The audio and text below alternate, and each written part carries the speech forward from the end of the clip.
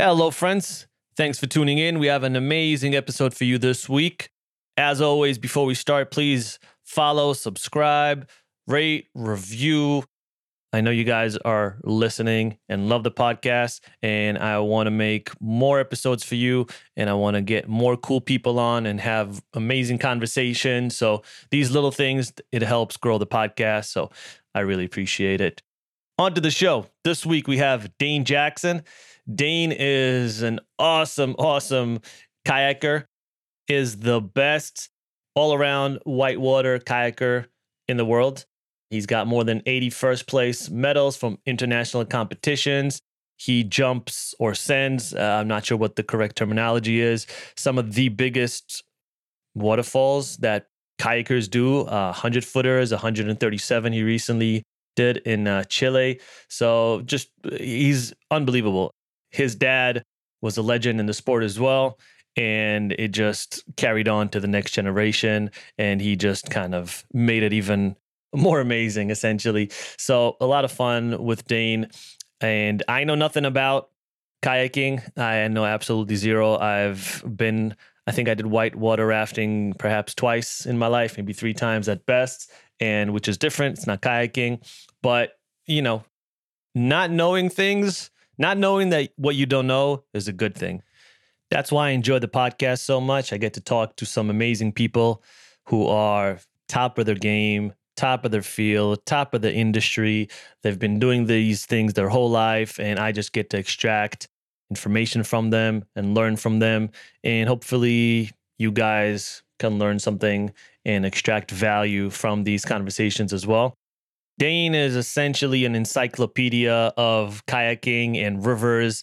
He is like a fish in water. He knows so much about this. He's lived this, breathed this since he was essentially a baby. A few weeks already. He was in the kayak when he was 2.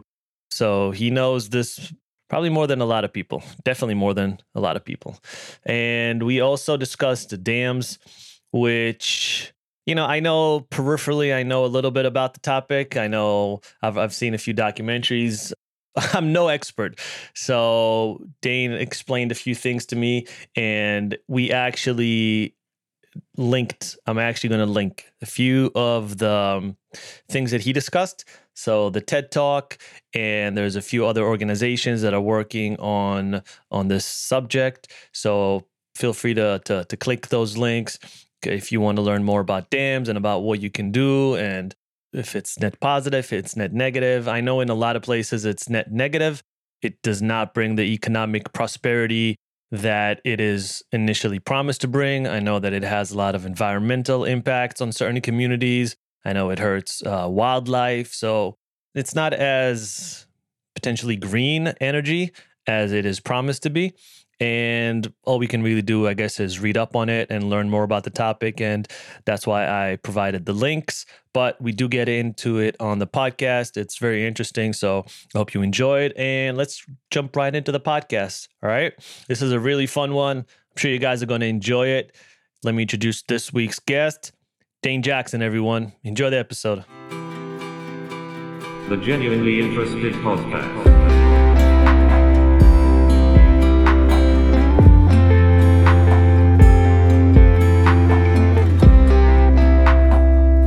Jackson, how you doing, sir? Doing fantastic. Thanks for having me, dude. Yeah, man, it's a pleasure.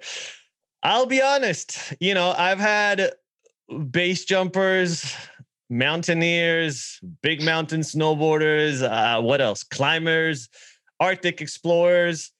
What you do is probably the most terrifying out of all of them. I don't know about that, but I appreciate it. I mean, no, it's definitely has fun. It's probably the most terrifying and arguably the most skilled. To each their own, I wouldn't. I mean, there's different dynamics. Everyone's got to kind of figure out their own thing, and there's different risks for each thing. So I wouldn't. I appreciate the sentiment, but everyone's got to deal with their own challenges. Yeah. I mean, I don't know. I look, and I don't know if it's I don't know if it's because of the point of view shots, like the GoPro on the helmet, which really gives the person like a feeling like they're going with you on this journey. Because when you see a regular shot, not that it doesn't look terrifying, it looks less terrifying, right? Like when you have like a professional camera on the side, but when it's just like, hey, I'm on this journey with you through this GoPro, it's like, holy shit, this is terrifying. Especially like, and we'll get into like all the different, and also like in advance, I apologize for all the stupid questions I'm about to ask because I know nothing about kayaking, whitewater rafting, all that stuff. Like I'm just complete, not even a novice, just I know nothing. So you're gonna have to kind of walk us through, all the information. Sounds great. Let's do it. Cool, man. All right. So maybe let's go back. Maybe, for listeners that don't know, obviously you're one of the, from what I read, one of the best all around whitewater kayakers in the world, more than 80 first place medals from international competitions. How'd you get into the sport? So basically, by the time I came around, my dad was already a professional kayaker. He went to the 92 Olympic for slalom, grew up doing a lot of kayaking. And basically when I was born, he got me into it pretty much right away with my sister. He was putting on my lap, going around the river, whatever it was. And then I was about 4 years old. We moved into an RV full time where we didn't even have a house anymore. We just lived 6 years in an RV. And from there, just went straight into it. And from there, we were just traveling wherever my dad wanted to go kayaking. We were just traveling around as a family together in an RV, wherever seemed best, West Coast, East Coast, Canada, whatever it was. And through that, I was surrounded by kayaking all the time, whether it was, and we were even going international at that point. So almost like the entire year, just surrounded by kayaking, whether I was watching it, trying to steal people's kayaks and other kid to get in, having my own kayak, or playing around the river, whatever it was. I was everything was involved around kayaking. And so right away, I wanted to get into it. My dad basically had a huge part of that, obviously. Yeah. And from there, it just kind of took off. So it's a family endeavor. You've essentially born into it. Yeah, 100%. And my dad still kayaks all the time. He's a pro bass fisherman now, but he also still does a ton of whitewater. My sister, we all are part of our family company, Jack and Kayak, and she still kayaks all the time. She was the world champion of freestyle. Her husband was the world champion of freestyle. Their kids are getting into kayaking now, so we're very much a family of kayakers. So, I guess how was that experience from being, because that's not a normal upbringing. Like the average kid doesn't grow up in an RV and kayaking. And I scrolled all the way to like, I think your first YouTube video, which was like 13 years ago or 14 years ago. It was a long time. Yeah. Like, you can't see much, but like you're a little kid and you're doing these like massive, whitewater. You're dropping off like waterfalls. So, how was that experience growing up like that? In the end, there's nothing to complain about. It's simply a really fortunate way to grow up, not only because of just the things I got to do it with my family, but the biggest thing was to have something to pursue and like a sport given to me at such an early age, and the opportunity to push that sport like growing up, it's just 100% kayaking, and that has turned into where I am at today. So like I've had that from the beginning, and my dad and my family gave me that opportunity, which was amazing.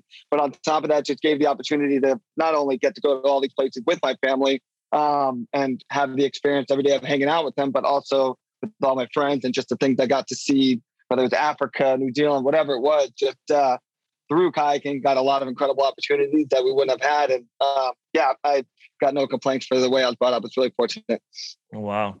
So there's like, example, maybe snowboarders, right? And they go and they chase where the best snow is, right? And then it's snowing in Tao, let's go to Tao. It's snowing in whatever, Montana, let's go to Montana. And then when it's summer, they'll go maybe to the Southern Hemisphere and they'll try to like Chile or Australia, whatever. You guys were doing that with rivers, essentially?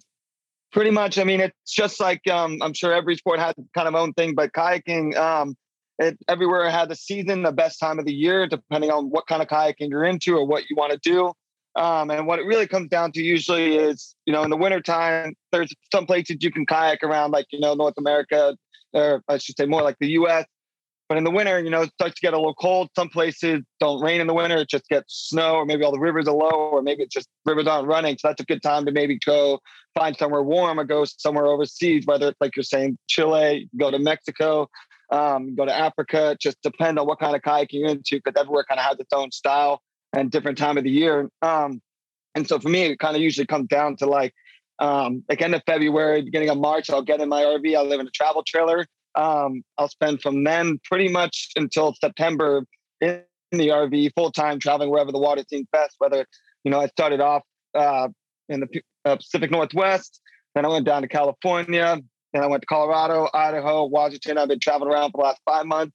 And now just finishing up, now that things are getting a little lower here, I would normally travel internationally, go somewhere like Norway, like in the summertime where there's other places that just had the season starting. Unfortunately, not able to travel this year, but luckily there's still some water that I'm chasing around the West Coast. I'll go back east. I'll finish up everything probably on the East Coast, usually in Eastern Canada, finish up the races in the fall in the Southeast US. And then as things start to get a little colder, that's when I'll usually travel international. And a lot of time it usually ends up being the Zambezi River in Africa, Chile, Mexico, or maybe somewhere new like India. Like I've been in India, but like that's just a good opportunity to travel international. Probably usually when I do my expedition. Wow. So, I mean, I guess what do you look for in a river? Well, I guess like 2 questions. Like, what do you look for in a river, and then what are the hot spots for like, what are the, like for, let's say mountaineering, I keep going back to that example, but like, everyone's going to Nepal, right? Cause that's where all the big mountains are, or there's a few places here in the US that a lot of mountaineers go. Like, where are the hot spots for kayaking? It really depends on the type of kayaking, but in the end, there's definitely like many sports, there's a couple really good hot spots. Usually it comes down to, a lot of people decide kind of what kind of kayaking they enjoy the most, whether it's big white water. So, really good spot you can go. It used to be like the Nile River a lot, or the Zambezi over the winter. Like those are 2 amazing rivers. The water is warm, it's big water. And that's also a good place to do like freestyle kayaking. And it's a great spot to spend the winter. So those are usually hot spots. There's a place in Mexico, Tlalpujahua, which is just one town. And outside of that town is some of the most like incredible kayaking for waterfalls and steeper kayaking in the world. Like it's basically like, you might have to drive 45 minutes to a certain river, and one river has like 10 different sections on it. But if you want to spend like 2 weeks and push yourself and run some really hard waterfalls and really hard white water and just have like a really amazing time, you can go there. And that's actually a spot that a lot of people go to try to learn running waterfalls or get better at running waterfalls, because there's a lot of smaller ones. You can work your way up. And then as you go into somewhere like the summer for like in the US, there's not a lot of water in a lot of places. A lot of people usually end up going to somewhere like Norway. So like that's definitely another really big hotspot. And one of the few places that most kayakers are like, I want to go to Norway. Like those few examples are like places that like if you're coming into kayaking or you're learning or getting better at running harder whitewater, you probably at least heard about a few of these places. And most people are like, I want to go there. So it depends on kind of what you're looking to do. So like for me, like I said, I'm a novice, right? Like I look at a river and all I see is a stream of running water, right? Like when you look at a river, like, are you seeing things that I'm not? Like, are you seeing the current, the texture, the volatility, all these different things, perhaps?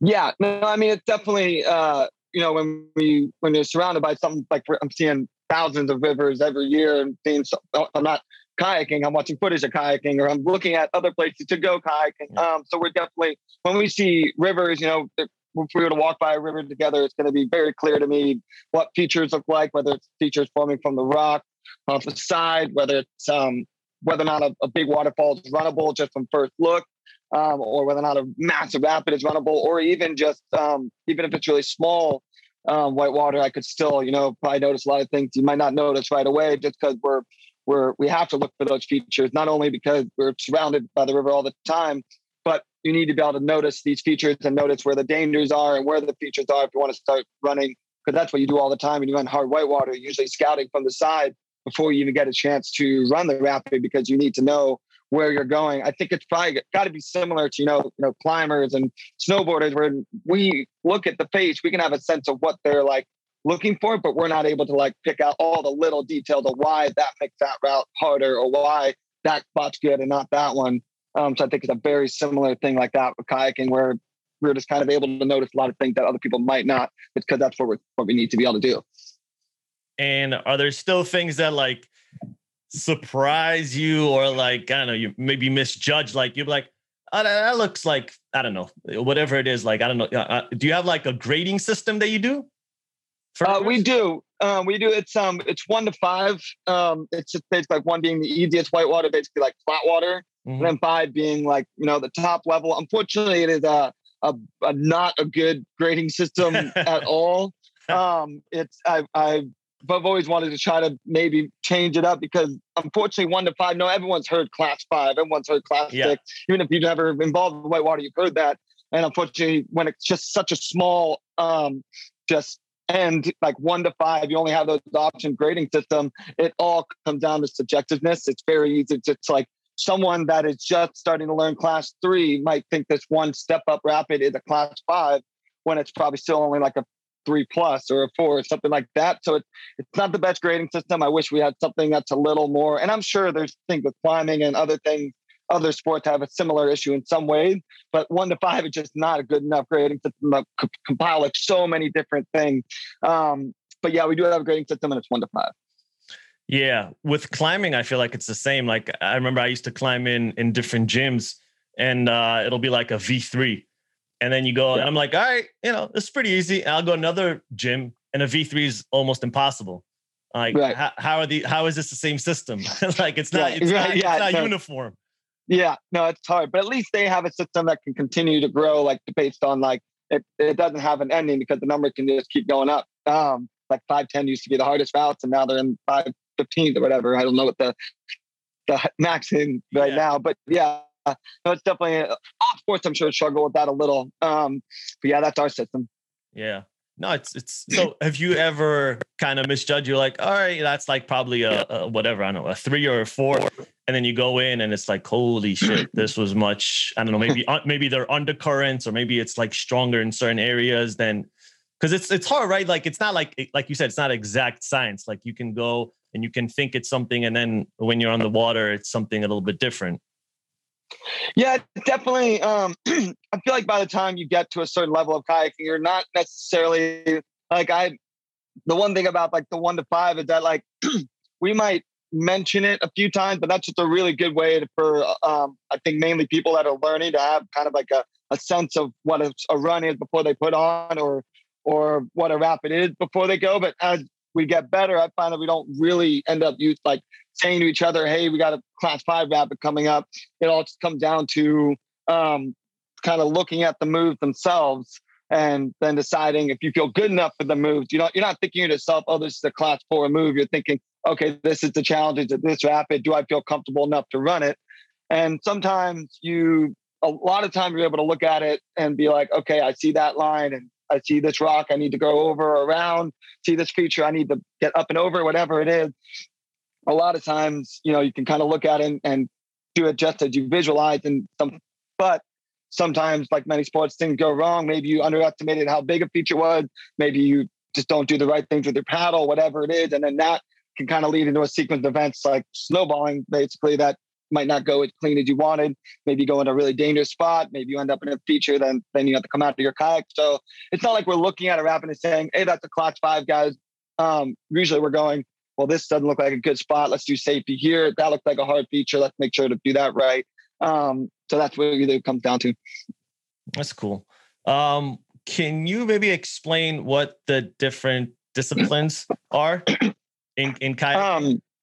Yeah, no, for sure. So basically, a lot of different things, but in the end, kayaking kind of just split into a few little different kind of categories where people kind of choose what they like to do. For the main part, there's freestyle kayaking, which very small, very short kayak, kind of like longboard surfing versus shortboard, like very small kayak, meant to play in like standing features, like kind of like the end of an ocean wave when it's coming onto the beach, like that kind of foam pile. We surf like little features like that, kind of like just little standing features, more technical. That's where a lot of most of the competitions are on these small features. And then you can also surf big waves with these freestyle kayaks. You can go do combo tricks. You can surf big waves in Eastern Canada, Africa, wherever it is. You can surf really big river waves, and then all that stuff in between. Then there's also like extreme racing. It's not always the hardest whitewater, but a lot of times, there's like time trial where it's fastest time, top to bottom. And in some races like that, there might be some gates added in, similar to slalom, things like that. And then there's extreme kayaking, which a lot of people these days, it's definitely the more popular side at the moment, I feel like, is the extreme kayaking, really steep whitewater waterfalls, not necessarily big waterfalls all the time, but you can really, big slide, technical, hard whitewater, point A to point B, people running rivers. That's a really popular one right now, just because there's so many incredible places that you can go do that type of kayaking. And even if you don't want to run the biggest waterfalls, running steep kayaking is really fun. So those are kind of the main ones. And then there's a lot of you can paddle freestyle kayaks on really hard whitewater if you want. Maybe you want to throw tricks off of waterfalls or something. So there's a lot of little things, but that's the main thing, is like freestyle kayaking, more technical, easier racing maybe. And then there's really hard extreme kayaking. So, and there's a lot in between. Yeah. I feel like I'm generalizing. I'm missing something, but I just generalize like the great system, the entire sport, but everybody kind of finds their own niche. No, man, it's fascinating. I'm learning here. This is educational hour for me. But so let me see if I got this right. So you have the freestyle part, which is, according to the videos I saw, like there's like a part in like a river stream, and you're doing all these flips and jumps and cool tricks, right? That's the one. Yeah. Freestyle is the one where it's sitting in one spot, very small kayak, and doing a lot of rotations and tricks like that. And then the second one, you said there's it's an actual competition, right? Like getting from point A to point B, who gets there the fastest? Yeah, pretty much. I mean, that doesn't necessarily, I guess, need to be the main generalization of different aspects, but in my mind, I don't think of freestyle competitions. There are competitions for freestyle, but then we also just enjoy going to do freestyle occasionally every now and then, especially like big waves and things like that. And then there's extreme racing as well. It's just kind of part of running hard whitewater. On top of that, it's just, there are races, there's head-to-head races, but there's also where you're alone on the whitewater, but it's fastest time. And then there's the real extreme kayaking, like big steep slides or maybe big waterfalls, things like that. Are any of these like Olympic sports? I also realized I didn't say big water on types of kayaking. But I guess I feel like my mind keeps going in between types of kayaking, types of whitewater. Yeah, I woke up too early. Should have got more sleep. But so there is kayaking in the Olympics. There's there's slalom kayaking, which as it sounds like some of the other sports with slalom, they're much longer. They're about, I think there's still 12-foot kayaks right now. I don't know. I don't know the length off the top of my head, but basically long carbon kayak, very narrow displacement hulls, very fast in a straight line, small boats, but they basically, like any other sport, slalom, fastest time, you got to go through the gates. If you touch them, get a penalty, things like that. That is currently in the Olympics. My dad did that for a long time. He went to the 92 Olympics for that. I did a little bit growing up, but by the time that I kind of came around, my dad stopped doing slalom in 93. And from there, he kind of switched fully just doing whitewater. And so I did a little bit growing up, but never as a pursuit. And then these days, a lot of my friends do it. And if I get the chance, I'll hop on a slalom boat. But it's a really cool aspect, really fun to watch. And I have a lot of friends that do it. And a lot of pro kayakers actually come up through slalom because it's obviously a more, when you hear Olympics, that's usually the first one that people, that's usually a great way for people to hear about it, is that they're they're slalom kayaking. And that's usually because slalom kayaking doesn't require really hard whitewater. And it also, sometimes there's a whitewater park nearby. So slalom, a lot of pro kayakers actually came up through slalom because that's how they first started. And then they usually at some point will swap over and start doing some harder whitewater. Yeah, you mentioned your dad. He's like the OG of the kayaking game, right? He's like one of the... He's one of the OGs. He's not like the OG, but he's done a lot of incredible things for the sport, as well as just dominated the sport for a while, whether it was racing or freestyle. He was the strongest competitor for sure for a really long time. Even into his 40s, he was winning freestyle world championships and things like that. So he still, competes and paddling. Still competes? 7 now. Yeah, he still competes. Still goes strong. We still go paddling together a lot. Wow. And he's still 57 years old. He's not the kind of guy that's going to believe in retirement, and I don't either. But but no, he did the Olympics for a while, or did slalom for a really long time, and then had to switch to whitewater. He just not only for designing kayaks, because he worked for a few brands, made one of the brands the number one brand, and then from there he started our family company, Jackson Kayak, there, made it the number 1 whitewater brand. You know, made kids kayaks for all different sizes, made a lot of changes when it comes to outfitting, things like that. So he's done a lot of incredible things for the sport on top of dominating the sport in a lot of aspects. Yeah, no, that's amazing. I love when there's an entrepreneur that takes a passion and makes it into a business, right? Yeah, There's 100%. There's what's the guy's name? Yvonne. I always blank on his last name, but the guy who started Patagonia, he was similar. He's like a rock climber, you know, and then ended up doing Patagonia, which is it's a massive company. Yeah. So that's the best way to do it, because you can't, well, that's the best way to do it. You can't, like some people can hire the right people, but in the end, you got to know what you're talking about if you're going to make some changes and do things that the people in sport actually want. Yeah, no, I mean, it's always like that. The people who are usually the most successful are the entrepreneurs that live, breathe, you know, the sport or it doesn't even have to be the sport. It has to be the product, the service that they're doing. Like it's something that they love deep in their blood. Yeah. 100%. So which, do you compete in all the things you mentioned, like the tricks, the competition part, the big whitewater rafting as well?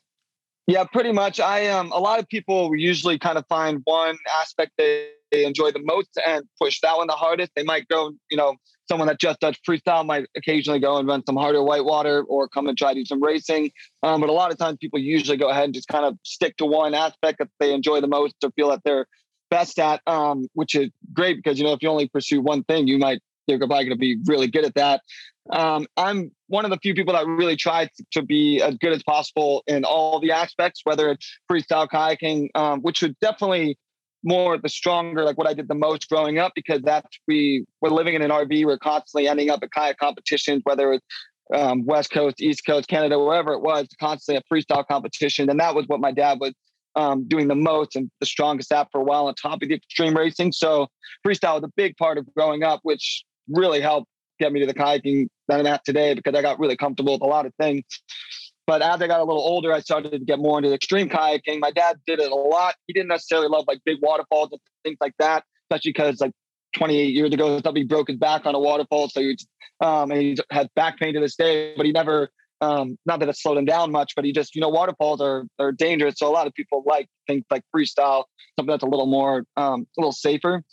But I try to do them all, whether it's freestyle kayaking, the racing, the head-to-head, the big waterfalls, the first descents, the expeditions. I try to be as good as possible in all of it, because it's all just, each one kind of helps each other be better, but also it just keeps it really exciting and fresh all the time. Because, you know, even if a couple weeks, a month of the exact same thing, whether it's, you know, you do a couple months of waterfalls, you get tired of being scared. So you're like, just going to do some freestyle just feels great, like just joy kayaking based, or even easier whitewater. So it's definitely, I like doing it all because it keeps the whole year exciting and I never get burnt out on it. Yeah. So you essentially, how many days out of the year, roughly, right? Not exactly, but roughly how many days are you kayaking? I think it usually, I haven't counted in a while. I'll probably have to get back to counting, but it usually ends up close to 300 days a year. It usually that's a full year, pretty 300, much. It just takes sometimes, you know, some years are a little slower if it's a high travel year or something like that. You know, if it's a high travel year, there's all the driving, because I drive, you know, I do 5 cross country drives a year or whatever it is, whether it's traveling international, sometimes it takes a week to get somewhere. Like, so it usually ends up between like 280 to 300 or just over. It just depends on what I'm doing that year. Yeah.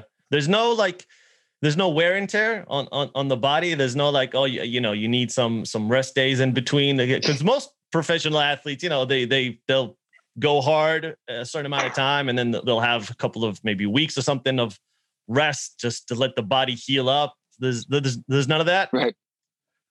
I mean, there's some days you're like, man, I'm more sore. I might need to take a day off. But in the end, you know, if you take time off and then go back, you're still going to be sore when you go back in, because you took that break, and then you go hard again, you're going to be sore again. So I just try to continue kayaking. Like even a chill day on the water, you're not putting much use on the body, and you know, you can get tired and sore, but you still can go kayaking. Just might not need to go as hard. So I usually end up having a day or two in between if I'm driving places as well, like I mentioned. So I find that the longer you continue to kayak and consistently kayak, the better your body can feel all the time, rather than, go hard for a week and then take 3 weeks off and then try to go hard for a week again. You might just end up being just as sore.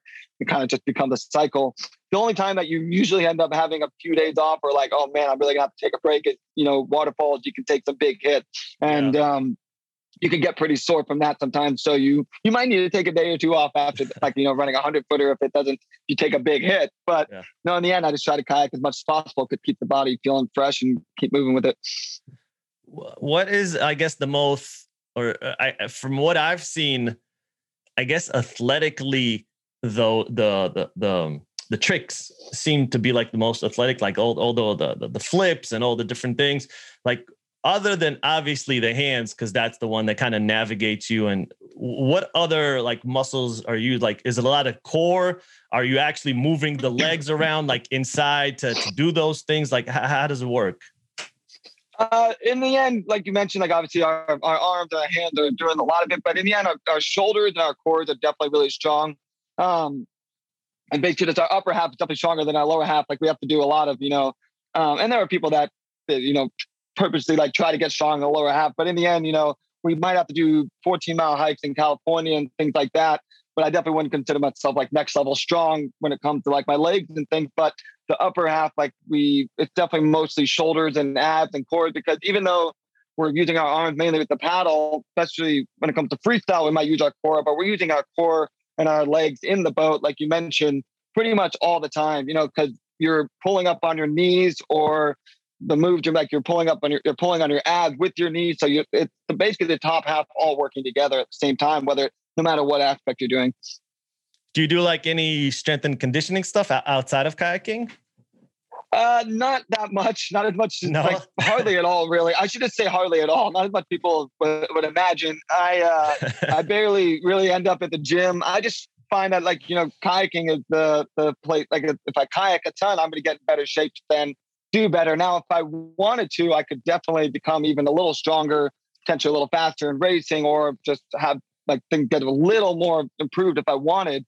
But in the end, I find that it's more about the more kayaking I do, the better shape I get in for kayaking. I'm working all the right muscles for kayaking while also improving technique. But if usually comes down to if I'm with a few of my friends that we travel together a lot, we end up in the same spot. 2 of them are very much into going to the gym a lot. And so what will happen is the 4 of us will end up going to the gym together a lot more, especially if we go somewhere like Zambia. Like when we go to the Zambezi, like we're living in one place at a hostel. We go kayaking every day for 3 hours because it's just a super fun, long, big water run. But then we'll also go to the gym pretty much every other day or every day because there's a gym right next door, like right down the street. So times like that, I'll go to the gym more. Or if I'm, back home, especially like last summer over quarantine, back home in Tennessee, my family has a ranch and we have a gym in the basement. So I might spend some more time in the gym then. I'm not looking for it. I'm not going out of my way to find those kind of things, but if the opportunity is there, I will do it sometimes, but it's not what people think. Yeah. Is there a good whitewater rafting in Tennessee? Yeah. Tennessee is a really incredible spot for kayaking. There's a lot more than people would expect, especially there's even like some of the more fun, like big waterfalls are in Tennessee, in the Southeast in general. Like it's really, really good. In Tennessee, the cool thing is that the reason why we moved there, like we lived in an RV full time for 6 years growing up, but we always love going to Tennessee in the fall because it's one of the prettiest places, but also fall into winter, if it rains, there's things running. And even if there's a lot of rivers that have releases, like scheduled releases, like the Ocoee and things like that. And then when it rains, there's some of the best kayaking. But on top of that, because we like barely get snow in Tennessee, you can kayak basically all winter because it usually still gets some rain. Oh, okay. So that was the biggest thing, is that we would travel over most of the year. And then Tennessee was a great spot to spend a few months over the winter because you continue to kayak. And at the moment, I don't spend as much time there. It's more of like a home base to spend the holidays or reset as I travel internationally. But Tennessee has a ton of really good kayaking. Wow. So at what age? I keep thinking back, like I see, those videos where you see like this little like 2-year-old on a snowboard, and you're like, damn, in 5 years, 10 years, they're gonna kill it. Like I imagine something similar for you. Like at what age were you like, literally, what the age that you got into a kayak for the first time? I don't know. I'm sure from the second I was born, by the time I was right away, my dad put me on his lap and things like that. But I started in my own boat basically when I was 2. ran my first river when I was about 2 years old. Nothing huge, but yeah, nothing huge, but anything like that. But a small river outside of Maryland. And it wasn't the biggest whitewater, but yeah, I think my first river when I was 2 years old. You're 2. Yeah, I was 2. It was big for me. I had basically it looks similar to a slalom kayak, like a long fiberglass kayak called a puddle jumper, which I think it's a great name. Basically started off in that. And then I had that boat for a while. And I mean, I did my first waterfall when I was like 5. It was like this 10-foot waterfall, like a little dam on a canal. And then from there, I didn't end up learning how to roll the kayak. Like one of the first things you have to do with kayaking, and I'm sure it's fairly straightforward that when you flip over, you have to be able to roll back up. That's going to happen a lot in kayaking. I didn't end up learning that until I was about 8. Until that point, if I flipped, my dad would roll me up, and then we just continue down the whitewater. Or if it was too hard, he would kind of hold on to me as we go down a rapid. But once you learn how to roll, that's when things can really start, because that's when you don't have to be watched all the time. You're not going to swim out of your kayak. Like, you're able to just run the whitewater. If you flip, you roll up. And my sister decided that she wanted to learn how to roll when I was about 8 years old. She was like 11. And so from there, we both learned how to roll together. And then it just went from there. It made it a lot easier for us to not only start kayaking more and kayak safely, because when you're by yourself, you don't know how to roll. That can be dangerous. But once you learn how to roll, you can start kayaking together, start working on it, that surfing featured. And then you also allowed us to start kayaking with my dad more and running more rivers with him, because didn't have to watch us all the time. Like, he's obviously taking care of us, but we're good enough to run the whitewater with him now. So is that kind of the confidence booster you need because if you're saying you learn how to roll, you can get out of a tough situation. If you roll over, like, you're still okay. Where before you might like panic, oh my God, I'm underwater, et cetera, et cetera. Like, is that confidence booster? And you're like, fuck it, I can do anything now. I mean, it definitely doesn't hurt. Thing is that, like, once you learn how to roll, you can roll in a pool or in flat water, but it's going to be a little different in the whitewater. So you still got to gain your confidence through like getting more comfortable being upside down and learning how to roll up from a bunch of different positions. I think it's kind of the same concept as the pop up on a surfboard or something. It's like, that's the first. You can't surf until you figure that part out. Yeah. And as your confidence grows, then you're able to work on other things because you got so much better at that first key part. So, I mean, you can't be a pro kayaker or go kayaking unless you learn how to roll, but you also need to get really comfortable being upside down, because that's going to happen to you a lot, and learn how to roll confidently. Because, dude, I saw the you put out this video, I can't remember the exact time, maybe a year ago or something, of you dropping this unbelievably terrifying and beautiful waterfall in Chile. I think it was 134 foot, right? And it again, like, the terrifying part is obviously the whole thing is, but when you're dropping, there's like, I don't know, 10 seconds or 15 seconds where it seems like you're underwater. And like, how do you stay calm or are you just so used to it? It's like not a big deal for you at that point. And maybe like for people who don't know, can you maybe like set the whole groundwork for what happened there and tell that story? So basically, what you're referring to is the waterfall I did start of last year called Santo Male in Chile. It was one of the few waterfalls that I kind of obsessed over for years, because I hadn't got the chance to see it in person. But every time I saw photos, it just looked incredible. And it was just one of those drops that visually it just doesn't get like much more beautiful than that one. Yeah, it's beautiful. And there's a lot of things that look right about it. But the biggest thing is when it comes to waterfalls, like obviously you want them to be deep. You don't want them landing on rock. And usually a big way to know if a better chance of waterfall being deep. Like, a lot of times you can look at a waterfall and have a really good sense if it's going to be deep, because, you look for certain things. Like, obviously if there's a cave behind it, that means that it's usually clearing out and away from the wall. If there's a really, really big pool below it, that over time the pool has been cleared out. So that's a better chance of it being deep. Not always 100%, but it's much better than, obviously, if it's in a tiny little pool, that's usually going to be shallower. Yeah. But also, if there's a really big boil coming up from the waterfall, like as the water's coming back up, that usually means it's going pretty deep and then coming back up. Whereas if you see like a ton of spray right at the base of the fall, then sometimes means that it's hitting rocks. Oh, wow. So those factors are usually come together. Like, you still need the best thing you can do is get to see a waterfall without water, scout it, maybe swim around below, things like that. And then when it rains or whatever it is, then you can go run the waterfall. But there's a ton of scouting that goes into before you run something like Santo Male or a big waterfall. The issue with Salto Male is that it was landing in a very, very small pool, and there was a ton of tiny boulders around. So visually, you're like, that looks like it should be too shallow. And I was always told that it was too shallow from a few people that had gotten to see it. But the way how big the boil was, I was like, I think that looks runnable. So I decided when I was in Hawaii last year, like the levels look perfect. My friend messaged me. I was like, okay, this is the year. Let's go at least check it out. And I got to see it without water, and it was going into like this like cauldron, like a perfect like tube straight down. So from the water, because it's a dam controlled river, and just upstream is the dam. So it basically runs the same flow always. So just so many years of it running the exact same flow. It's like the perfect cauldron. And so I got to see it without water, and it looked runnable, and I ended up running it the next day after the water came on. And it was incredible. I had the best line I could imagine. And we ended up measuring it after I ran it, ended up being 134 feet, which is like the second tallest drop that had been done.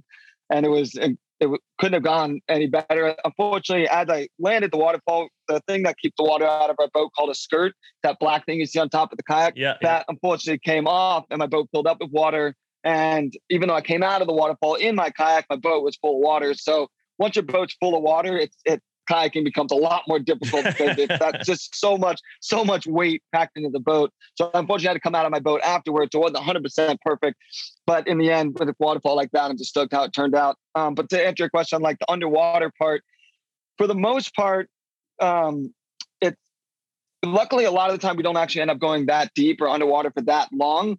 By the time you do, that usually means that maybe you got pulled behind the waterfall, you're going somewhere there, or if you come out of your boat, obviously you don't have that buoyancy of a kayak anymore. You might go a lot deeper. Sometimes with waterfalls, you can either, if you go past vert, I should also clarify that the goal for a waterfall is to land as vertical as possible with the kayak, and then get your body as tucked up and forward as possible. If you land over the bars on your head, that's not the worst thing ever, but what can happen is that you then eject out of the boat, which in some places that's not the end of the world, but some waterfalls, maybe there's a rapid right after, maybe there's a dangerous spot next to it, around it, that you just don't want to be out of your boat. So that can be an issue.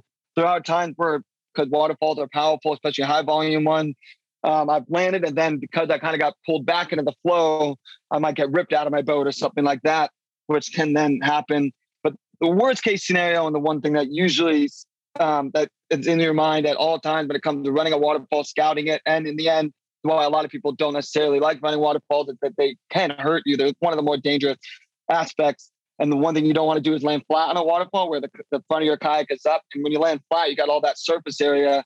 And so that's a pretty quick stop. And that's it's how like landing on your stomach, right? When you jump this mat, like on okay. Yeah. Exact same concept, except with that, the biggest thing that can happen is usually that's how people can break their back. And the crazy thing about waterfalls is that, and I've had people do that. I've been fortunate enough to not have that happen because I've tried my best to avoid it. Been fortunate a few times, but the scariest part about waterfalls and that concept of like what your goal is that people have broken their backs on 10-foot waterfalls. And when you land flat with the front of your kayak up, it's called a boof. But like people have broken their backs on 10, 15-foot waterfalls that, you wouldn't think would be possible. But then I've done that by accident on like 120-footer, one of the first 100-footers I ran. And I was fortunate enough to not get hurt. And people also sometimes do like 80-foot waterfalls, and they don't get hurt. And then there's people get hurt on 10-footers. It's a crazy thing that happens. And sometimes you're like, seriously, like that's just like, it can be a little intimidating at times. But yeah, that's the main goal of waterfalls, is to basically trying to land as vertical as possible. And a lot of times you don't end up going that deep because you have a lot of buoyancy in the kayak. The water is coming back up anyway. So it depends on kind of the type of drop, whether or not you stay in your boat, things like that. So you luckily don't have to go underwater that long usually. Has the technology or advancement in technology in the kayaks like allowed you to do this? Like maybe this wasn't even, I mean, I know it's a fairly young sport, but like the technology maybe wasn't around 20 years ago, and now and the better and the kayaks are just getting better and better, or are they pretty much have been the same since the beginning? No, kayaks have definitely improved quite a bit. You might not be able to just like see it when you're, just a spectator watching, but the kayaks have improved when it comes to everything, whether it's racing, freestyle, extreme kayaking, whatever it is. The kayaks have improved a lot. But a lot of technique has also improved a lot as people got more comfortable, starting running bigger waterfalls. As people get better at doing certain things, that's when people can push each other. Like, when you see someone do something or you notice they're trying something different, then you try something different. And it just kind of starts the cycle of like people constantly pushing each other and learning off each other and developing better techniques. But then, a 100-footer, like being someone that had run a 100-footer was absolutely next level. Yeah. What was, I should say, 10 years ago. I don't know why I'm blanking on like what year exactly would be the best year to think of. I guess like 2003 to 2010, it's like there's only a few people that have run 100-footers or attempted to run 100-footers. And now there's got to be at least 30 to 40 people that have run 100-foot waterfalls. Now, that doesn't necessarily mean that some of them are ready to run 100-foot waterfalls, which is one of the unfortunate things when it comes to waterfalls and some extreme kayaking as well, but especially waterfalls is you're going to get to the bottom no matter what. Like you're going to put in, you're going to go off it, you're going to get to the bottom no matter what. So there are people that are able to just kind of fall off of it, not necessarily the most grace or technique, and maybe still have a good line, but maybe weren't quite ready for it still. So that's the one unfortunate thing with waterfalls. But yeah, there's definitely been a ton of especially technique, but kayaks are also getting a lot better in the sense that the kayaks they do a lot more for you when it comes to running harder whitewater, or maybe like there's a hard rapid into a waterfall. As kayaks are getting, the shapes are getting better to allow you to get through the whitewater with much smoother lines and much less effort and have much better. The technique is getting better, but the kayaks are doing everything they can to help you to stay on top of the water. And as the designs are getting better to have those smooth lines, especially in harder whitewater, people are getting better, and we're able to commit to harder whitewater that we might not have been able to with designs that maybe just weren't as good at staying upright, or they just weren't at high volume, so you're going deeper. So yeah, there's definitely been plenty of advancement both in technique and also design. You said that the one you did in Chile, 134 was the second. Well, do you know what the first was? Yeah, Highest, the tallest waterfall is Palouse Falls in Washington. Yeah, it was first done in 2008 by Tyler Brott, which is still technically the world record. It's about 186 feet. It's a really incredible waterfall. And that was, and at the time, the craziest thing is that 100-footers have gotten more standard as more people have run 100-footers in the last couple of years, especially. But then that was a huge jump up. Like he also had the world record for a previous waterfall, Alexandra Falls in Northwest Territories. He ran that the year before and had the world record on that. It was 107 feet, which was still a really big deal. And then it was like next year he went and ran Palouse Falls. It's 186 feet. And that waterfall, it really did not get much better than for a waterfall that size than Palouse, because it's flat water above, flat water below, the top of the waterfall. When it comes to waterfalls, the biggest thing you really want to look for is, and it's very obvious when you look at least a kayaker, I don't know what it's like for a non-kayaker, but waterfalls generally you hope that there's kind of like a nice roll to them. Whereas waterfalls that are like flat to vert, like a tabletop, when it's just like flat to vert, flat coming in and the lip is just dead vertical, like the edge of a table, kind of like, something like Niagara Falls, where it's just flat to flat. Those kind of waterfalls are much harder to have a good line a lot of the time, because when you go over the lip, when it comes to waterfalls, you only have that split second to basically determine how the rest of the waterfall is going to go. Yeah. If the front of your kayak starts coming up right at the lip, you can't really save it. So you only have that first like split second at the top of the waterfall to kind of determine how the rest is if it's gonna go well or not. You can make slight adjustments, but it all really comes down to that crucial split second. So we look for, hopefully a lot of waterfalls are best if they roll for a little while. So that way it really allows you to slowly set your angle, no aggressive movements in an ideal world.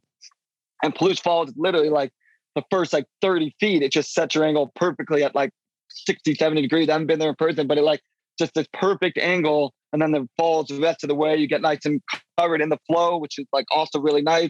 And there's a huge pool below, a bit some space behind the drop. It just did not get much better when it comes to a waterfall that size. And he still had the world record, but actually a few more people have actually run that drop since then. Rafa Ortiz did the second ascent. Unfortunately, didn't stay in his boat, but still just running it is insane. And then Knox Hammock and James Mizu, they ran it 2 years ago now.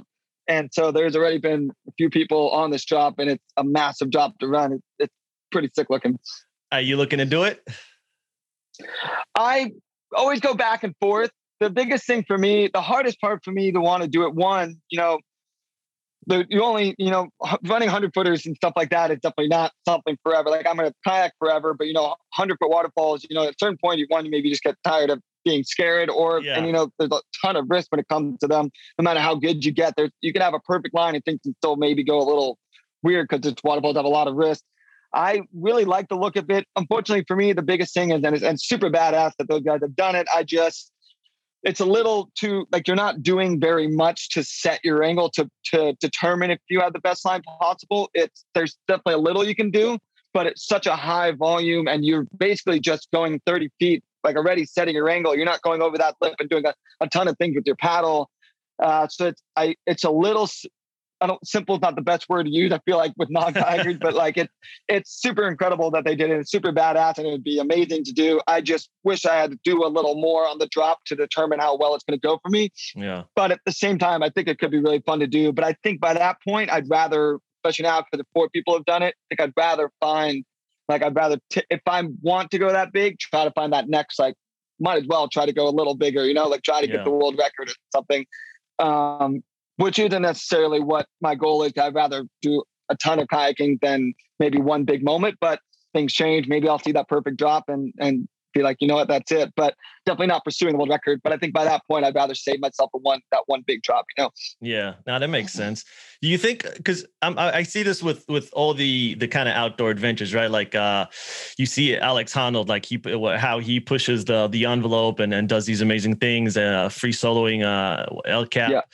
And you see this with base jumpers, right? They'll go and they'll find these amazing mountains to jump off. And I don't know, surfers, all those massive waves in Portugal that are like frightening as fuck. But they're humongous, dude. You can't even see the human. Like you have to zoom in. It's so big. And I think the I forget her name, Maya something. I think she broke a world record this year or last year. Yeah, I know. It's the world record wave for when she is Nazaré, right? I think. I forget her last name Brazilian girl. I think. Yeah, that sounds right. Either way, badass. Yeah, badass. Completely badass. But I guess my point is just like, the envelope is always being pushed in all these different sports. It's always like, okay, what's the next biggest, what's the baddest, what's the most dangerous thing, or how can we do this in the shortest amount of time? That's what's happening with mountaineers, right? Like everyone's trying to climb Everest to be the first to do that thing in the way that they've done it. Like, do you see this true for kayaking? Do you see like, okay, now we've done 100 footers. 100 footers is like, okay, like, let's try 200. Let's try 300. Like, do you see that keep progressing in that direction? I definitely. There's no doubt that kayaking is progressing, and it's always especially when it comes to what's being done with waterfalls, and not only just waterfalls though, but also the size of whitewater, like the rivers that are getting run, the rapids that are getting run are some of the biggest that people have ever seen. On top of that, not only are waterfalls, as techniques are getting better and people are getting better at running big waterfalls, it's not going to be long till someone sees and wants to do that next record drop, or maybe they'll find something in between the Salto Male drop and the world record at the moment. So there's a lot of like kayaking still progressing very hard when it comes to stuff like that. Also, even with like freestyle, big waves, people are getting better at linking tricks together. Like that's the one thing I always try to do is find different combos that can link tricks together on big waves. But the one thing that's definitely starting to take hold right now, and I don't know if it's a trend isn't the right word, but basically one thing that's going down a lot right now is, and something that people might not have thought of as things that can become a technique, but it's freestyle tricks off of waterfalls. Now they've always been around, and they've always like where you do like tricks off of the drop itself rather than just running it just straight. Jeez. And the biggest thing is it's been around for a long time, and there's been people like over the years, Russ Sturgis or people back in even the 90s, people were doing stuff off waterfalls. So it's not necessarily a new thing, and there's a lot of people that were pushing the envelope when it comes to trying things like that, especially as waterfalls got bigger, people started throwing tricks off of some crazy drops. Yeah. But right now what's happening mainly between a few of us is we're starting to realize that there is a little bit more technique and control, especially for myself, starting to realize that there's more control with some of these tricks off of waterfalls than I expected. Initially, like I, as things have come to me, I haven't started kayaking saying I'm going to start kayaking here and I want to just do this.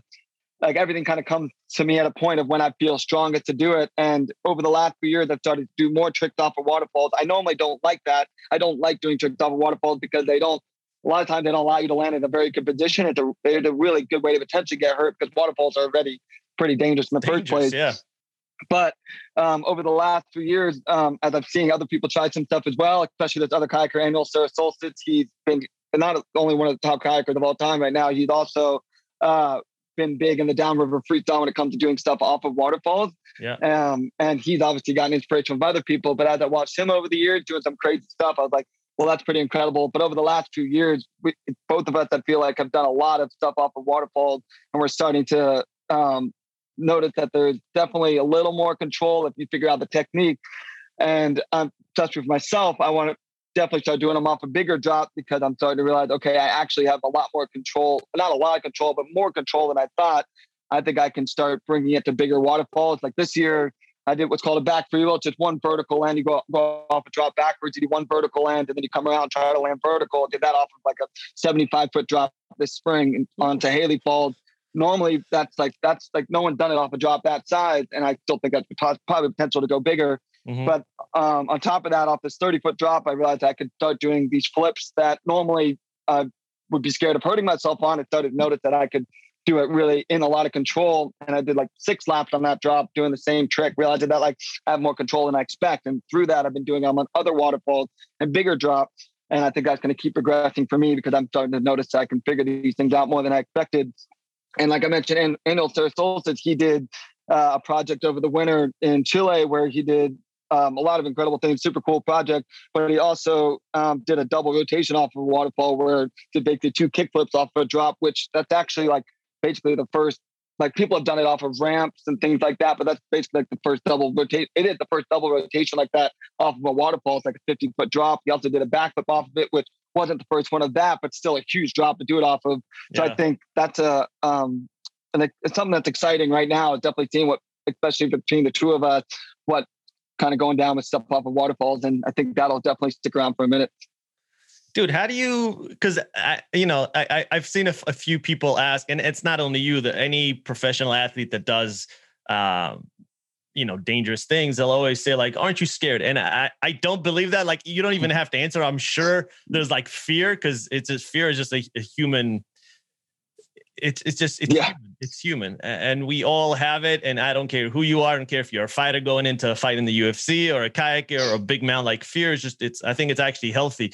But like, how do you, but I guess the question is, how do you overcome? Because I'm sure you do have that.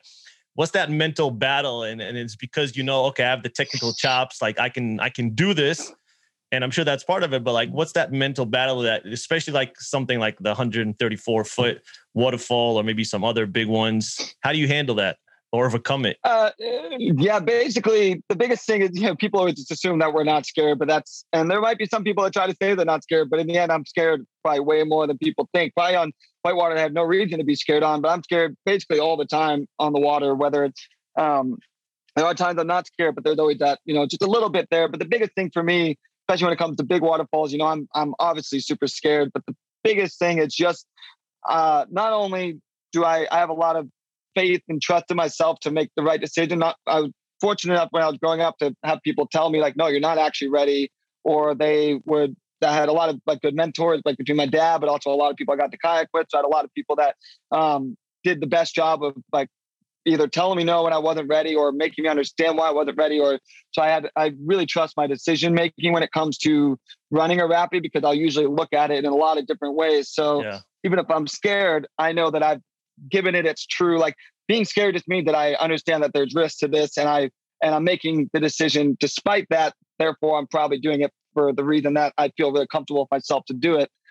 But on top of that, I try to make sure I'm having as much fun as possible, because I find that, if I'm scared, it's a lot of people think that means you're not having fun. But in the end, I try to focus on making sure that I'm having as much fun as possible throughout every aspect of everything, whether, before a competition, before a big waterfall, whatever it is, I'm making sure to have as much fun as possible, not only on the water, but off the water, whether, talking with safety, hanging out with my friends, driving to the river, whatever it is. I don't like shut down and say, no one talk to me. I don't want to talk to anyone. I make sure I'm talking to everyone, having as much fun as possible, getting hyped to do it, because by having as much fun as possible leading up to that big moment, whether it's a waterfall or event, I know I'm actually just having fun and I'm enjoying the whole experience rather than just focusing on that one big moment. So by enjoying that whole buildup, if the waterfall goes great, it's even that much better. Or if the competition goes great, it's that much better because I'm enjoying the whole thing rather than just looking at that one victory. And if it goes wrong, then I'm going to be content with it because I know that I was not only enjoying myself, but I also know that I looked at something objectively and understood the risk I was taking and made sure when I look at it, like I actually trust myself to do this right. And if it goes wrong, sometimes that can happen. I'm still content with it because I made sure I trusted my decision, but also enjoyed myself leading up to it. And that's usually what it comes down to for me is just the whole aspect, the whole experience, making it all enjoyable. So that way that one moment is worth it, whether it goes good or bad. So you don't like obsess about it, get into your own head about the whole thing. Like you try to just enjoy the moment, be with friends, laugh, like almost get outside of your own body and not think about it. And that way, like there's almost like less tension when you get to the actual moment, right? Yeah, no, it's definitely, it's by making it that exciting all the way up to the moment that I'm, dropping off the lip at the waterfall, it's by keeping it that fun.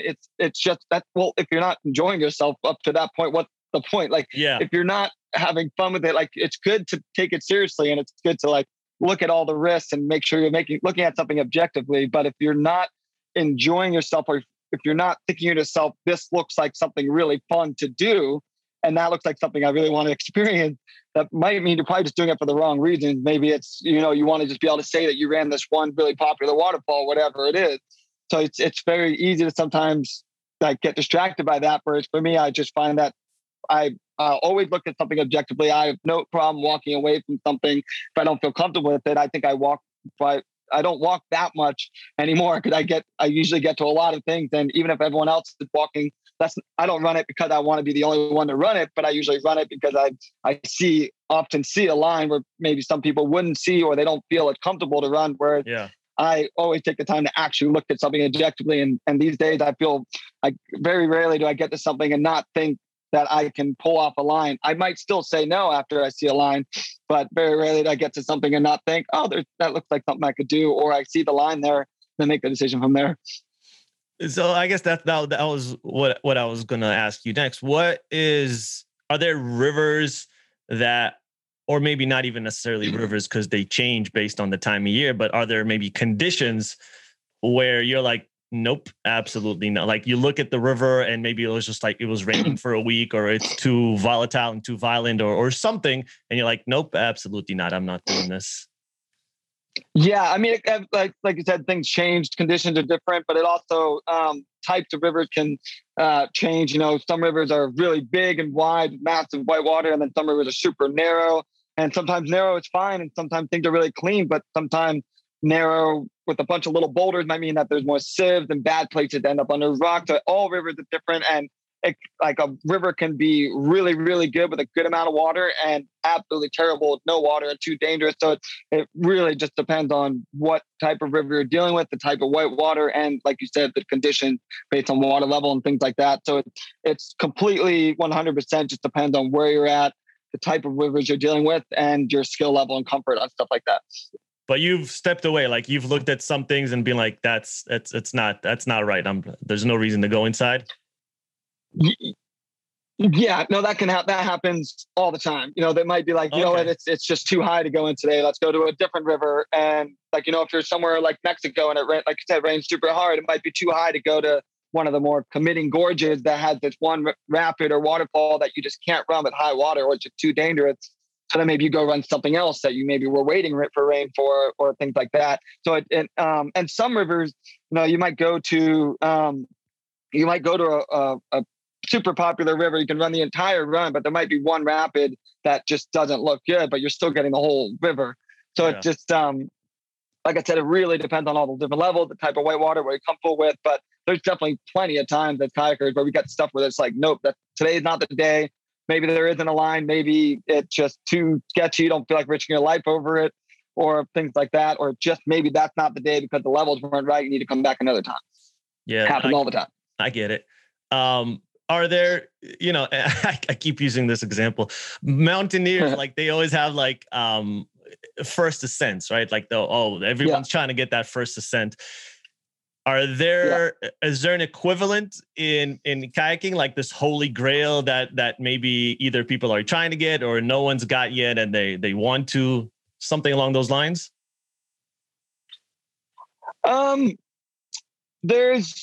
I wouldn't say that there's like one particular thing because, there might be famous rapids that people know about that haven't necessarily been done.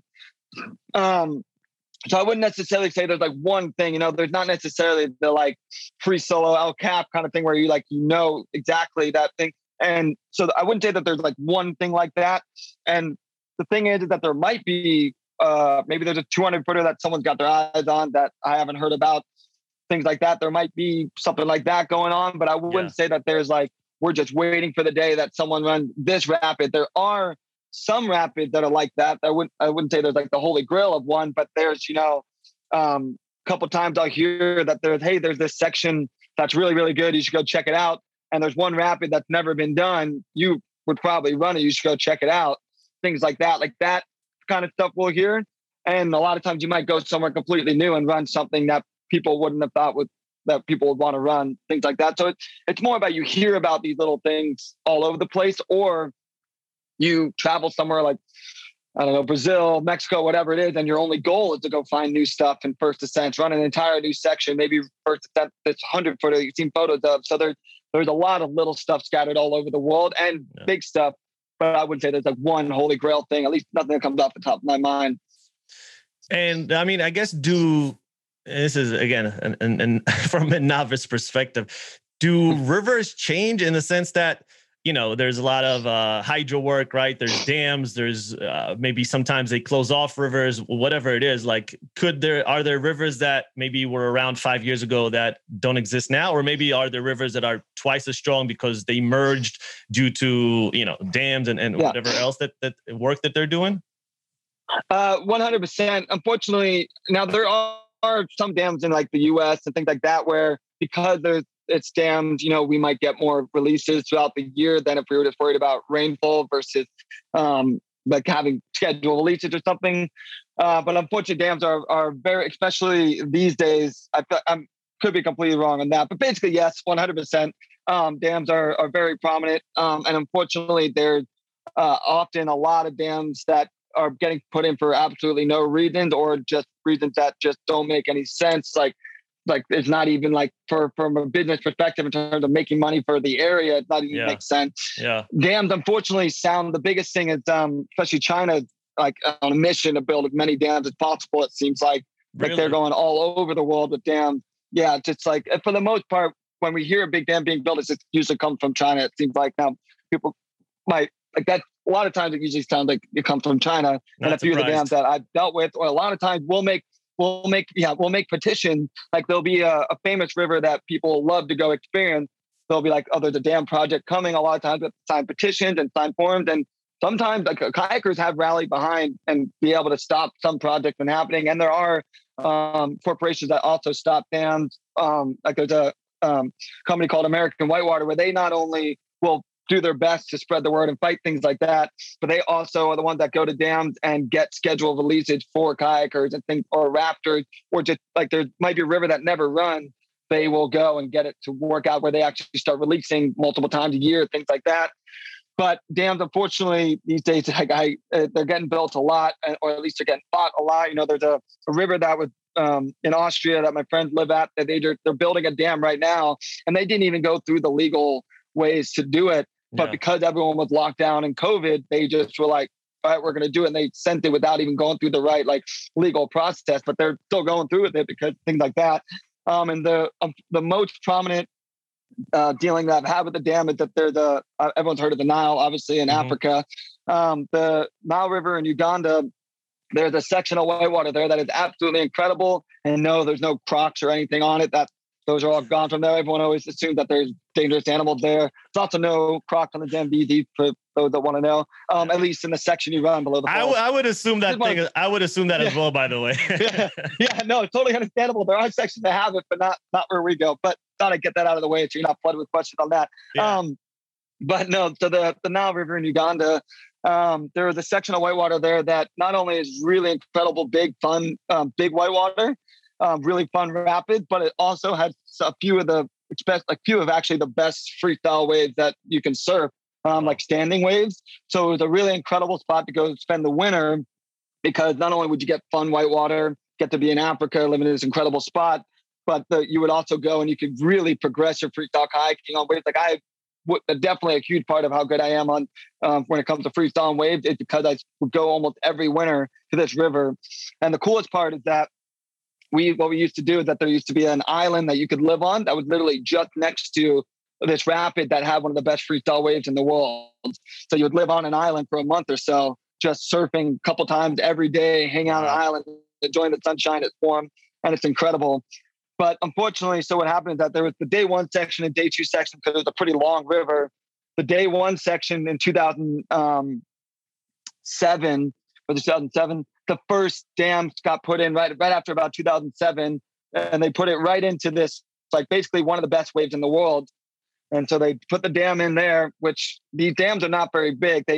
Dams always sound really good on paper and to towns because they're giving us this much money and this many jobs. But when dams are done, the damage they do to the area and the local community, on top of the fact that they usually don't provide much afterwards, the amount of money that they cost to maintain and do, usually a lot of times it's over what they actually like the output is. A lot of times they're very useless dams. Like they don't actually benefit anyone except for that first paycheck. Always sounds so good. Yeah. But then it only takes like 100 people to maintain a dam after, and then the damage is done in the area. So they built a dam in that one rapid, got rid of one of the best waves. You could still run that section. But then in 2011, they finished the second part of the dam that flooded the entire section. So like one incredible, like world-class, famous section of whitewater was completely gone basically. And now, because that's all flat water, like the lodge we used to live at, not the island, but that other lodge, you would look out at amazing whitewater. Now it's flat water. But because they built that dam and made that flat water, mosquitoes and malaria became worse because instead of whitewater, it became flat. It's a better spot for them to do things like that. But then what sucked is that they built those dams. It sucked. They got rid of that section, but luckily we have the other one, that famous wave I was talking about, one of my favorite waves in the world, lived on the island. They actually just finished a dam a few years ago that flooded that whole section except for one or two rapids. But they flooded the island and they flooded that wave that I absolutely love. But that dam, it was like, not only is it not built to last, it's only meant to last like 50 years. It flooded, like it had to, like a bunch of people had to move. They flooded around the river. And it not only is the cost to build insane, cost to maintain is insane, but also the amount of energy output is like way, way, way, way below any reason to ever possibly do that. Yeah. And like, it's way below. So it's, and I'm sure I'm like just skewing, like, it's like, I don't know all the factors. A lot of people know a lot more like facts. I just know that they don't have a lot of base. Like they're not as much, but people, when we explain to non-kayakers, like these dams are completely useless. They think we're just saying it because we don't want to see our whitewater go away, which is true. But we also realize that like these dams just don't actually benefit the local communities by the time they actually have any energy output. And a lot of times that energy doesn't even go to the people in the area.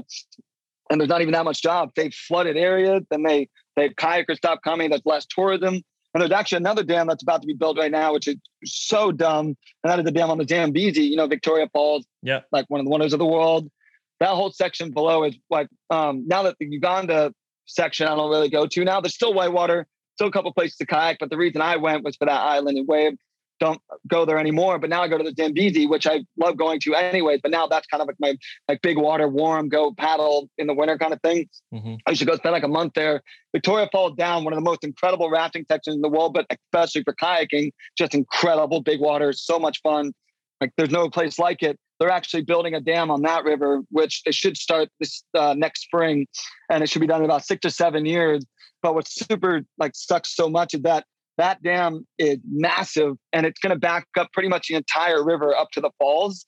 it literally like, and I have a feeling they're going to mess it up and probably go all the way to the falls because they're trying to do like I forget, I have it all like written down, but like 62 kilometers or something like that. And they're trying to have it come within like, I think it's like 3/4 of a mile of the falls. But it's just such a big river. Like I know there's a lot of people that have the science and everything, but like that, I just don't see how they can control up to that little point. So I bet it'll go all the way to the falls. But regardless, tourism is Zambia's second biggest source of income. So when it comes to, I believe it's second biggest source of income. I forget what's number one, but especially in that area, that's all the rafting and kayaking and just seeing the falls and seeing the river, like all of that it's like 100% like that. They need that. And if they dam all that whitewater, they're going to lose a huge chunk of that. And it's really sad to see. But the craziest part is that people hear the dam, they hear the job, they hear the money for the local.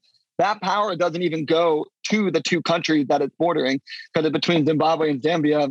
I feel like I'm spewing all these, like I know a lot of facts. I just, sometimes I got to make sure when I talk fast, I'm like, okay, I'm saying the right one. So yeah, I'm just like, okay, yes, that's that one. No, if I just talk fast and I sound smart. No, but it is Zimbabwe and Zambia. The thing is that dam that's being built, if I read it correctly, it's not even going to the countries that it's connecting, because they're both going to produce power. It's a freaking like 600, 500 foot dam or something. It's massive. And they both are going to have produce power on both sides, because that was the biggest thing with trying to figure out who was going to get that power. So I'm pretty sure it's split, if I remember correctly. But the biggest thing is that if I read it right, the power isn't even going to those two countries. It's going to a collective, I think it's called the Africa Power Pool or something like that. So they don't even get the power. And obviously China gets some of it too, because this is a Chinese dam. Yeah. But it's like, they don't even like get the power. So it's like by the time it's like, oh, but it's creating power for the local area, it's like, it's not.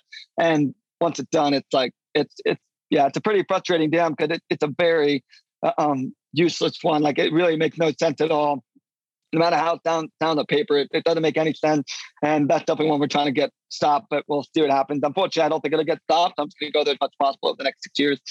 Yeah, especially if China is backing, because China, I know that they have their hands all over Africa. That's kind of where they're putting all their investments. They're giving them a lot of money, and they're taking stake in companies. They actually own certain areas in Africa just by giving them the money. And Africa, it's resource rich, but it lacks a lot of corruption. It lacks good governance, and they have a lot of problems. So China's definitely taking advantage of that.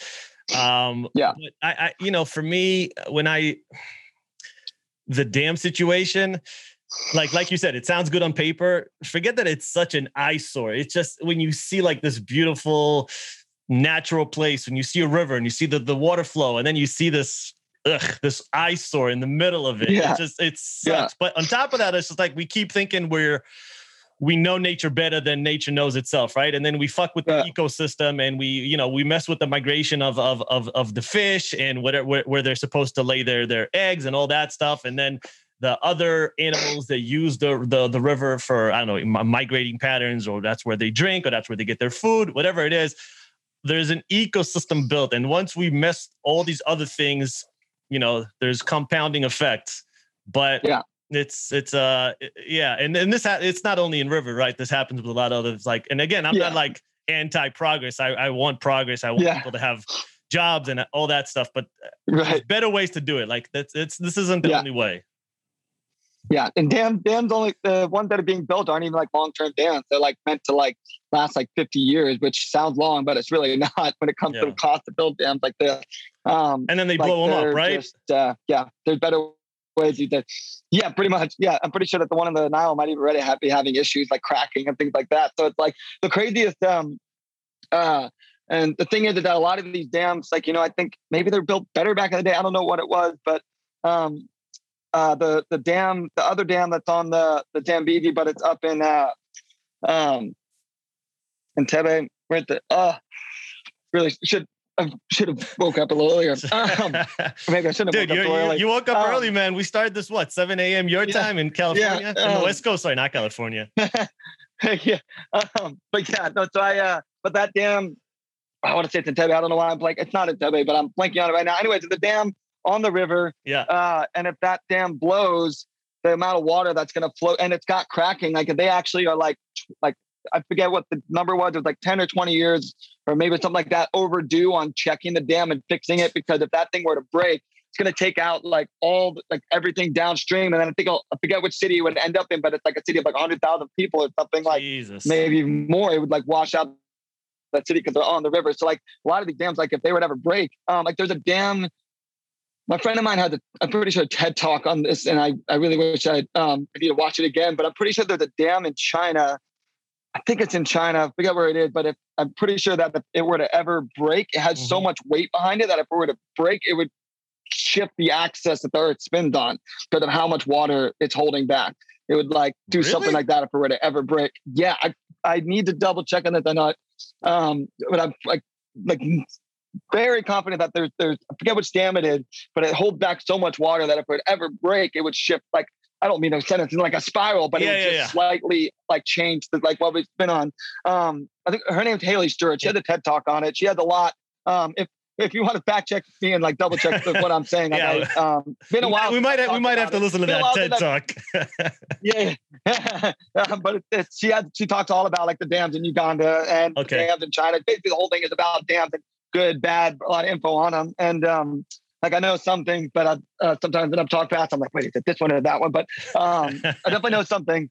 I hate it when I back it, like just like go deep and it's like, this is what it is. And this is what it is. I'm like, sometimes just don't go so hard on the facts. Oh no, I'm the same. Like, because especially when you're like passionate about something, you want to give the best, information out there. But sometimes you're like, oh shit, like I didn't prep for this. Like I don't remember the exact details of every little thing that like. I know the overarching story. I know the narrative.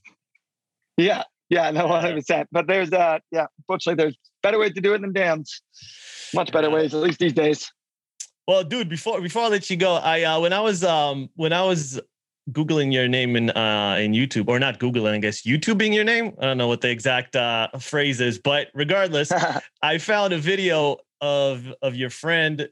I found this story hilarious, but you could probably tell it better. Essentially, you guys were like going downstream, and you lost your phone doing some tricks, and then you guys ended up going back, finding the phone, which I was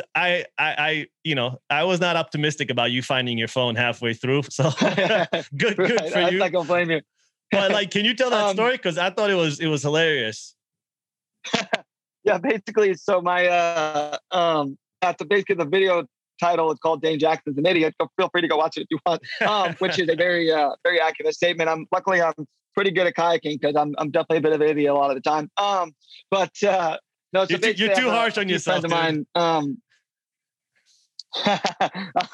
few friends of mine, the one that made those videos, there's four of us that travel together. I have a lot of people I travel with, but four of us have a company together called Send, where basically we not only make like apparel and shirts and things like that, but we also, it's kind of the brand that we put our project behind. Like we make videos, we do photos, things like that. But the two of them, my friends, Adrian Matter and Brent Norton, they've been kind of together for a long time. They started a YouTube channel called Senders and basically like blog, things like that. And I also do YouTube, but they started doing it. And I was like, well, that's sick. I should start doing that too. So they do a lot of YouTube videos. And one thing that that particular friend, Brent, that made the video, they're very good at shit talking. Obviously, we're very good at shit talking each other as friends. But I definitely give them a lot more opportunities because I can be an idiot.